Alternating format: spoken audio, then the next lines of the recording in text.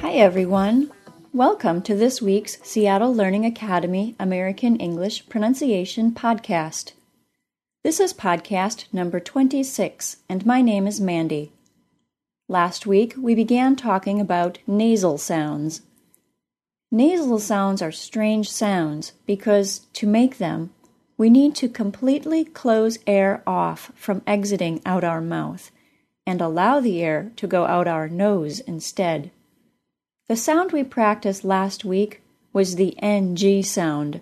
Let's say a few NG-ING words to review the fact that there is usually no G sound at the end of the NG spelling. Repeat after me if you can. Ringing, banging, belonging. Sometimes certain words like finger do also include the G sound, but those words are the exception. You need to listen carefully to new words so you know how to say them. Dictionaries will also tell you if there is an additional G sound or not. Today we're going to practice the other two nasal sounds, the M sound and the N sound. Not too many people have trouble with the M sound. We create that sound by pressing our lips together, the same as we do for the B sound and P sound. Let's say a few words with the M sound in the beginning, middle, and end of the word. I'll leave time for you to repeat after me. Mother, empty, coming, from, column. That last word, column, is spelled C-O-L-U-M-N. The last letter of that word, the N, is silent. Other words that follow the same pattern are autumn, solemn, and D-A-M-N, which some people consider a curse word, so I'm not going to say on this show. Anyway, all those words end in the M sound, not the N sound, as the spelling would suggest. Sometime coming up, I'm going to do a whole show about unusual silent letters, but it might be a while yet. I have lots of other topics I'm also excited to get to. Let's move on to the N sound. The N sound can cause considerable difficulty for some people from China. I haven't noticed this problem with students from anywhere else, so if you also do this, please let me know. The N sound is produced in the same part of the mouth as the T sound, D sound, and L sound. For all of those sounds, we press the tip of our tongue against the tooth ridge. For the T sound and D sound, the sound is mostly created when we let go of the sound. For the L sound, we let air travel out our mouth around the sides of the tongue. For the N sound, because it's nasal, we use our tongue to completely block the air from leaving our mouth, and we push the air out our nose.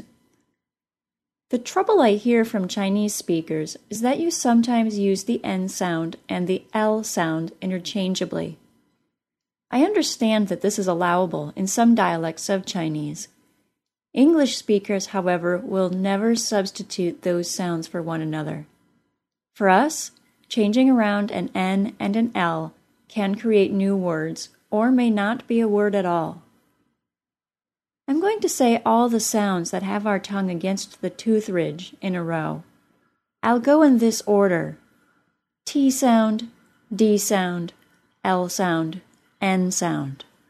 Listen carefully.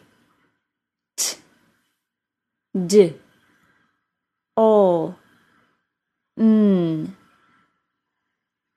Here's a minimal set for all four sounds. Each of these words begins with a different sound and ends with an N sound. I'll give you time to repeat each word after me. Tune, dune, loon, noon. And that's all there is to it.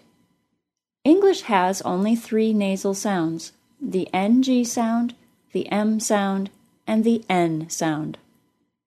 I hear the accidental addition of the G sound to the NG sound from nearly all my students.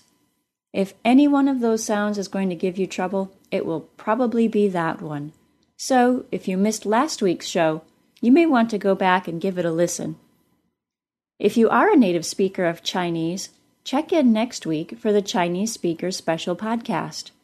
I'll let you know all the things I've noticed my Chinese students having trouble with. If you are a native Japanese or Spanish speaker, look back a few weeks. I've already done special episodes for all of you. After Chinese, I plan to do special shows for native German speakers, then native Korean speakers. If you speak any of those languages, let me know your specific issues and I'll address them during your podcast. I'll link to the free practice for all 3 nasal sounds along with the transcripts for this week's show. Transcripts can always be found at www.pronuncian.com. PRONUNCIAN. You can also buy the MP3 audio lists for all of the sounds of American English from any of the transcript pages for $10 US.